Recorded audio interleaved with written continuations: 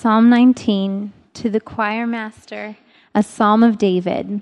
The heavens declare the glory of God, and the sky above proclaims his handiwork. Day to day pours out speech, and night to night reveals knowledge. There is no speech, nor are there words whose voice is not heard. Their voice goes out through all the earth, and their words to the end of the world. In them he has set a tent for the sun, which comes out like a bridegroom leaving his chamber, and like a strong man runs its course with joy. Its rising is from the end of the heavens, and its circuit to the end of them, and there is nothing hidden from its heat. The law of the Lord is perfect, reviving the soul. The testimony of the Lord is sure, making wise the simple. The precepts of the Lord are right, rejoicing the heart. The commandment of the Lord is pure, enlightening the eyes. The fear of the Lord is clean, enduring forever. The rules of the Lord are true and righteous altogether. More to be desired are they than gold, even much fine gold, sweeter also than honey and drippings of the honeycomb. Moreover, by them is your servant warned. In keeping them, there is great reward. Who can discern his errors? Declare me innocent from hidden faults. Keep back your servant also from presumptuous sins. Let them not have dominion over me. Then I shall be blameless and innocent of great transgression. Let the words of my mouth and the meditation of my heart be acceptable in your sight, O Lord, my rock and my Redeemer. Amen. Well, if you've been with us lately, you know that we've been studying through the Psalms, and if you were with us last week, then you know that we took a look together at Psalm 8. And Psalm 8 required us to do something, metaphorically speaking. It required us to get out a blanket and go out into the backyard and spread it out on the ground and lay down on it somewhere next to David, the psalmist, and to look up into the night skies and to gaze with wonder over the skies, over the created order that God Himself has made. And if you were here with us last week, then hopefully at least that didn't just make you feel small. It absolutely and unequivocally convinced you that you are small. Because we realized last week, as we looked at the Earth and the solar system and the galaxy and even talked a little bit about the universe, that you and I, size-wise at least, are nothing more than tiny little specks on a planet that is itself a tiny little speck, in a solar system that is itself a tiny little speck, in a galaxy that, even though it's an average-sized galaxy, meaning it's 100,000 light years wide, is just a speck in the universe that God has made with His, were you here? With His fingers. And that was revealing because, frankly, that's the comparison David's calling us to make in Psalm 8. He's not saying, hey, compare yourself with the universe and realize that you're really, really small. He's saying, no. The universe is something small to God. It's like a toy car, that you and I would put together. He's like, the Lord put it together, poetically, but with His fingers. So how big is He? Because that's the comparison. Isaiah comes to us in Isaiah 40 and he says, hey, you know what? The Lord is so huge that He can measure off the universe with the span of His hand. And yet the gospel comes to us and says the Lord is so humble that through a supernatural conception, He became one of us. Think about that. A speck on a planet that is a speck, in a solar system that is a speck, in a galaxy that is a speck, in a universe that He Himself put together, like you and I would a toy car. And He did that for you. That's remarkable. But not only that, Isaiah says in the same verse that all of the waters of this world, which I told you last week, but I'll repeat it, are 66 million cubic miles of water. Okay, nothing more than a few drops in His palm. And yet, what does the gospel say? The gospel says that Christ, God in the flesh, spread out His palms and willingly sacrificed His perfect life to buy you, to redeem you, the innocent who dies for the guilty, so that the guilty, by the payment of that innocent, might be proclaimed what we're not. And what is that? It's innocent. It's amazing. It's incredible. And so relative to the size of the universe, okay, we're really small. Relative to the size of God, we're even smaller. But that doesn't mean that we are without value. Christ did not die for the universe, but He did die for you. And more than that, He put you and I on a planet in which that which is little, that which is scarce, that which is rare, that which is uncommon, small in quantity, is actually the most valuable thing, isn't it? I mean, people are not freaking out over sand on the beach, but gold? Very precious. Very precious to the Lord. So anyway, I rehearse all of that today because as we come to Psalm 19 today, as Julie just read for us, we are once again required to get out the same blanket, metaphorically, go back into the backyard. We're going to stay in the AC, okay? And then lay down on it next to David to once again gaze up, this time not only into the night sky, but into the daytime sky as well, and to consider the message of the heavens. In other words, David is coming to us, and he's saying, let me tell you something that in here you already know, even if you've never processed it. The created order, the heavens above, have a message, as do the created order below. So what is the message of the created order? He'll tell us here right out of the gate and then develop it. But the Word of God, too, has a message. There is the world of God, and there is the Word of God. And they're both saying something that David wants us to hear. So let's look for it. Psalm 19 begins like this. It says, to the choir master, a psalm of David, and then from his back, on the blanket, next to you, he says this. The heavens do what? Because here's the message. They declare the glory of God, and the sky above proclaims His handiwork. Let me just sum it up. The whole of the heavens are jumping up and down and going, hey, look up here. Because here's our message. A, there is a God. B, He is unfathomably glorious. Unimaginably glorious. It's incredible. It's amazing. And David figured that out with just the naked eye. Listen, we don't have to just, keep ourselves to what we can see with our eyes. Today we have this amazing technology. We have things like the Hubble telescope that allow us to see out into the night sky in ways that David could never otherwise see. And frankly, that's a big advantage for us. And so I want to stop for a second and take advantage of that advantage. In other words, I want to show you some pictures. As of 2011, the Hubble telescope had taken over 1 million pictures already. I have no idea how many it's taken by now. But I'm going to show you 10. And the first is what's called the Crab Nebula. I'm going to give you the definition of nebula. If it helps you, that's great. Afterwards, you can explain it to me. But this is what it is. A nebula is a cloud of gas or dust in interstellar space. Does that help? Not really. Let's just look at the picture. The Crab Nebula is the result of a bright supernova explosion that was actually seen by Chinese and other astronomers in the year 1054. It is 6,500 light years from Earth. So what that means, practically speaking, is that if you can travel at 186,000 miles per second, you can get there in 6,500 years. At the center of the Crab Nebula is a super-dense neutron star that is rotating once every 33 milliseconds and shooting out rotating lighthouse-like beams of radio waves and light. That's one picture. Just one thing going on in the universe that the Lord made. The next one is called the Spiral Galaxy Pair. So it's a picture of two galaxies located about 55 million light years away from Earth, so a little farther trip. It's located in what's called the Virgo cluster, which contains, by the way, nearly 2,000 galaxies. So this is 2 of 2,000, but just in one cluster. The next is called the Bubble Nebula. The Bubble Nebula is 7 light years wide, so that's kind of cool. I mean, if you want to go from one side to the other at 186,000 miles per second, you can do that in 7 years. Now, you have to go 7,100 years to get there. So you might want to think about that if you're packing for that. But you can get there.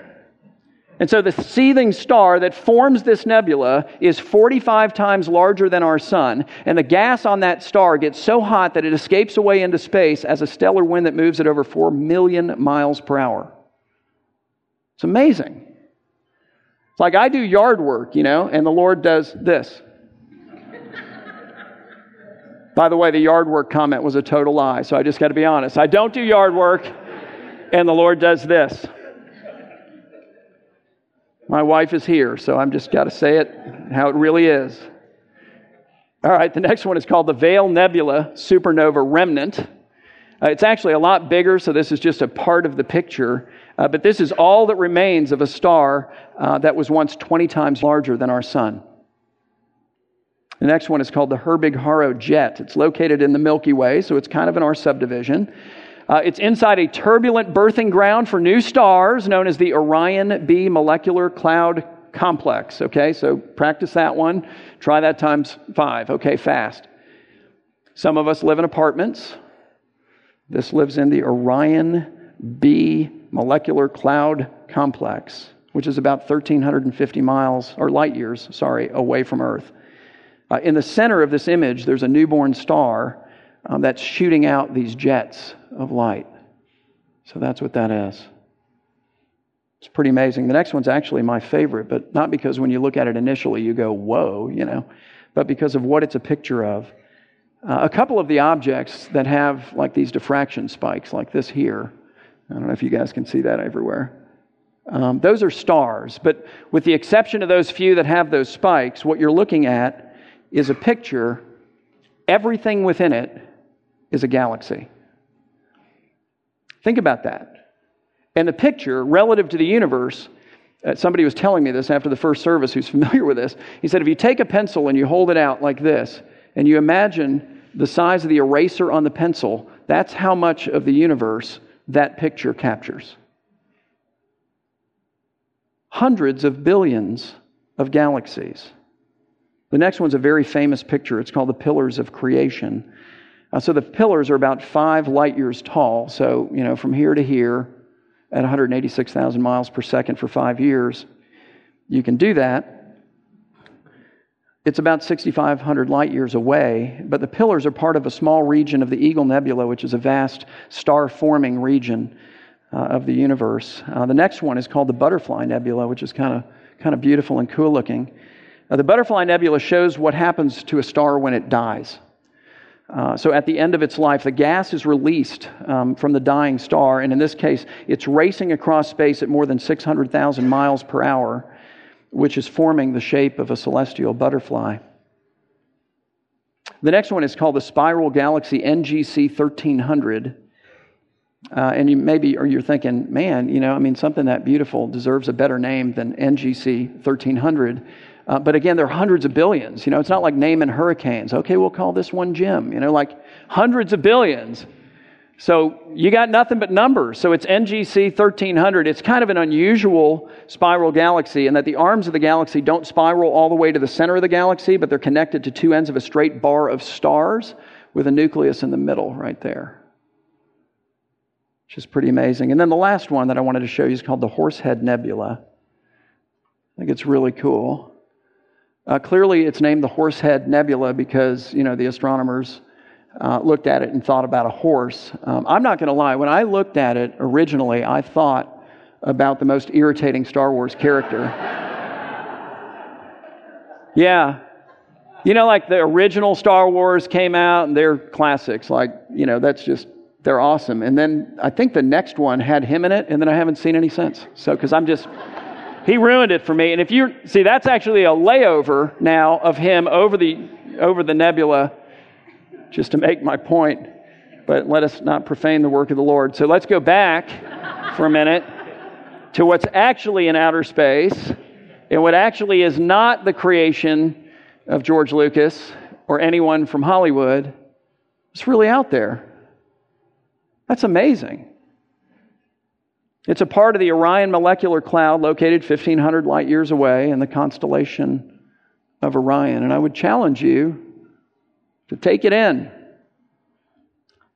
and to realize that it represents just a teeny, tiny, itsy-bitsy, little fragmented glimpse of the glory of Almighty God, who is 100% represented to you in the person of Jesus Christ. And it is to Jesus that this psalm is driving us. But David starts with the created order. So he begins with the heavens, and again he says, the heavens declare the glory of God, and the sky above proclaims His handiwork. Day to day, he says, it pours out speech. It means literally it gushes forth with speech. And night to night it reveals knowledge of Him, that He exists and that He's amazing. There is no speech, David says, nor are there words whose voices are not heard, for the voice of the sun and the moon and the stars and the nebulas and the constellations and the galaxies and all of these different things. Where do they go? They go out through all the earth, and their words to the end of the world, to which he adds that in them, meaning in the heavens, God has done what for the sun? He has set a tent for the sun. Look, he's speaking as a poet. He's not saying, let me describe as a physics professor for you how this whole It's not what he's trying to do. Saying the sun shines in the day and at night, it is hidden. God prepares a tent for it. But then in the morning, what does it do? It comes out like a bridegroom leaving his chamber, and like a strong man, it runs its course across the sky with joy. Its rising is from one end of the heavens, and its circuit to the other end of them. And then here's something we all know by experience here, and there is nothing hidden from its heat. Amen. But what is David saying? He's saying that there is nowhere to hide from the message of the heavens. Nowhere. And that the message of the heavens is there is a God, and He is altogether glorious. And if I can just add to that, not that David needs any help, but I would say that the same thing is true for so much of what we deal with every single day in life. It's the created order down here too. It has the same message, and I'll give you a couple of examples. Most of us are Floridians. Most of us, unless you've got, kind of a cool, unique license plate, have oranges on our plate. So let's use the orange tree. I could use the apple tree. I could use the cherry. I could use any fruit-producing plant. But we're in Florida. So what do we see with the orange tree? We see the goodness of God as one very small aspect of His very great glory displayed for us in the way that God created the orange tree. And here's why I say that, because when He created the orange tree, He didn't create a tree that just produces a couple of oranges a year, and then each orange has a couple of seeds within it, and then you can, take the seeds out of those few oranges and plant them, and next year you'll have, 8 more trees, and then plant them, and the next year you'll have, 36 more trees. No. He created trees that are laden down with hundreds and hundreds of oranges. Why? As an emblem of His goodness. My goodness. To feed the hungry and give drink to the thirsty. The tree's going, hey, God exists and He is good. We see an example of the mercy of God in the way that He designed water. I think I may have said this years ago, but think about this for a minute. Can you imagine how much a cloud weighs, like a cloud full of water? Think about all the water that falls upon the earth. Think about the weight of all the water that falls upon the earth. Falls thousands of feet to the earth. How in the world does all that water, with all its weight, not utterly decimate everything on the planet? Well, because of its design. It's asymmetrical. It's triaxial. It spins as it falls. That's the point. Faster and faster until it fragments off into millions and billions of tiny little drops that, far from decimating everything on the earth, bring life to everything on the earth. It's remarkable. We see an example of the wisdom of God as just one more aspect of His glory in the way that He's designed virtually everything, frankly. Scientists a long time ago, incidentally, have discerned a mathematical pattern that produces precisely what's called the golden spiral. I don't know if you've heard this, but the golden spiral shows up everywhere. It's all over the place. Listen to some of the things and think of the diversity of these things that you see it in. So it shows up in things as diverse as galaxies and hurricanes, as the spiral seed patterns and flowers and plants in the cochlea of the human ear, ram's horns and seahorse tails, DNA molecules, waves at the beach as they curl and break, tornadoes and human embryos, seashells and the tails of comets as they wind their way around the sun, the placement of branches on trees and then of the leaves around the branches and of flowers and all of their petals and how they're placed. It's remarkable. And the length of the different bones in our hands. Mathematically precise. One as opposed to the next, as opposed to the next. It's remarkable. And I can keep going, but the point is that everywhere we look, up, down, around, there is a message And the message is, God exists. And man, is He amazing. Unbelievably glorious. In fact, in Romans 1, the Apostle Paul comes and he tells us something that I think we all already know, at least deep down, if we're willing to put it on the table and be honest about it. And that is to say that if we're going to ignore the message of the heavens and of the earth, we have to work at it. We've got to look for reasons to do that. We've got to marshal our resources around that idea so that we can suppress it. And why would we want to do that? Because it's a simple answer, and it's inside of all of us by nature. We want to do that because we don't want there to be a God, because then if there is a God, then we can't be God for ourselves, and we're held accountable to Him, and we don't want to be held accountable to Him. We just want to be held accountable to us. It's interesting to me. I think the most vivid image of wisdom in the Bible is that of a woman. Personified wisdom. And she goes to the gate of the city of life, and she places herself strategically at the gate of the city of life. The idea being that everyone who's entering into life with all of its opportunities and challenges, right? With all of the good things and the bad things, all of its trials and temptations, and all the decisions that are going to need to be made, are going to have to actually walk past wisdom to go in. And when you think about it like that, you think to yourself, well, good grief, wisdom's going to need a stadium. People are going to be spending out the night trying to get tickets to hear wisdom. Why? Because just like there is a wisdom revealed in the order of the universe that God has created, there is a wisdom to the life and the world that He's created too. And He freely gives it to us. He gives it to us in His written word. He gives it to us in the living word who is Jesus.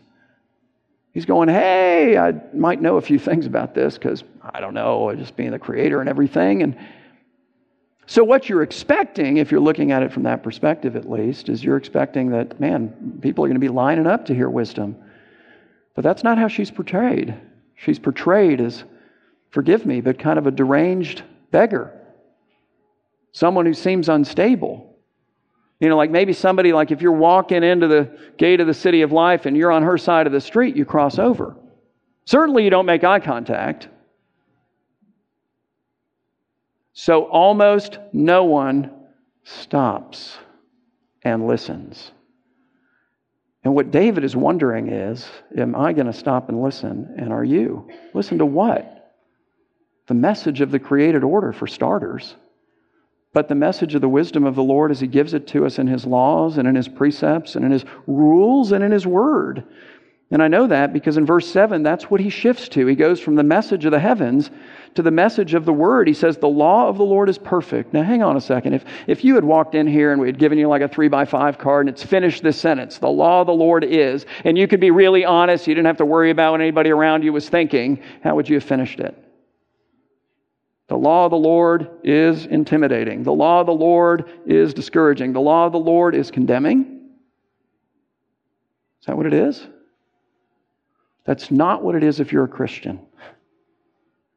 It's not. Now, it may be if you're not a Christian, but that's only so that it can lead you to the one who can relieve that pressure, who can remove that stain, who can chase away that guilt, and who can grant to you a law that looks more like the law that looks to David here. The law of the Lord is perfect. And what does it do for the soul? Because it's what we all want. Reviving the soul. We're having a Reviving the Soul class. In fact, you can just come by, like everybody would go. The law of the Lord is perfect. It revives the soul. The testimony of the Lord is sure. What's its effect? Making wise the simple. The precepts of the Lord are right, and what do? Rejoicing the heart. The commandment of the Lord is pure, and what does it do? Enlightening the eyes. It shows up on your face, this joy in here. The fear of the Lord. What is that? Is that I'm scared to death of God? Not if I'm a Christian. Why? Because Jesus Christ has taken away every fear. Hasn't He? No, it's not that. The fear of the Lord is that moment where you realize God is God and I am not God, and He is glorious and woe, and you receive His word as the word of God, and you submit yourself to it. David's son says the fear of the Lord is the beginning of wisdom. That's where it happens. The fear of the Lord, David says, is clean, enduring forever. The rules of the Lord are true, righteous altogether. In fact, much more to be desired are they than gold, and even more than fine gold. Why? Because money can put food on a table, but it can't build a family around it. It can buy a house, but not a home. It can purchase luxury, but not love, not real love. Sweeter also than honey. And the drippings of the honeycomb is the word of God. Moreover, he says, by them your servant is warned. And in heeding the warnings, your servant is protected. You know, we all look at God as some kind of cosmic killjoy. Don't do this, and don't do this, and don't do this. Why? Oh, well, because it leads to addiction. Okay. Don't do this. Why? Because it leads to regret. Okay. Don't do this. Why? Because it leads to death of all kinds, relationships, conscience, bodies, health. God's not coming along and going, hey, let me steal your fun. He's saying, listen, I'm not a taker, I'm a giver. Here's my life, and here's my law, that you might learn how to live for me wisely and find protection and life and freedom and joy within it. And in keeping the law, David says, there is great reward. And so, maybe you're thinking, well, that's nice, but what is there for those who don't keep it? Because most of us have spent a lot of time not keeping it. And so has David. So that's where his heart goes. He says, who can discern his own errors? Listen, we can remember a lot of our mistakes, but we can't remember all of them. and there are a lot of mistakes we've made that we don't even know about. What? That was an error? We might find out later, but he's going, my goodness, I have stuff I don't even know about that I've done. So he comes to the Lord and he asks God to do for him what only God can do for any of us. He says, declare me innocent from hidden faults. Why? Because I don't have any hidden faults and I'm not guilty. No, you're guilty. But God can declare you innocent nonetheless. And not just from hidden faults. He says, keep back your servant also from presumptuous sins, from those things that I do, knowing at the time that I do them, that they are wrong, but I do them nevertheless. Let them, the hidden faults and presumptuous sins, not have dominion over me, for then and only then I shall be blameless and innocent of what? Of great transgressions. One of the reasons why David is such a friend to me is he blew it big in life, if you know his story. And he also wrote stuff like this. So how does God make the innocent, or how does God make the guilty innocent? Through the cross. The innocent one dies for the guilty, so that at the expense of the innocent one's life, the guilty can be set free.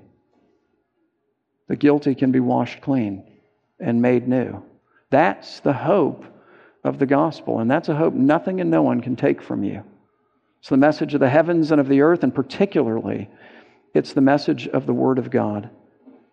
We give ourselves to Christ, and then we take up His Word, and by His Spirit in community with one another, we fear Him in the sense that we say, He is God, I am not, and this is authentic wisdom for living. And we submit ourselves and our far lesser wisdom to Him and learn to follow Him.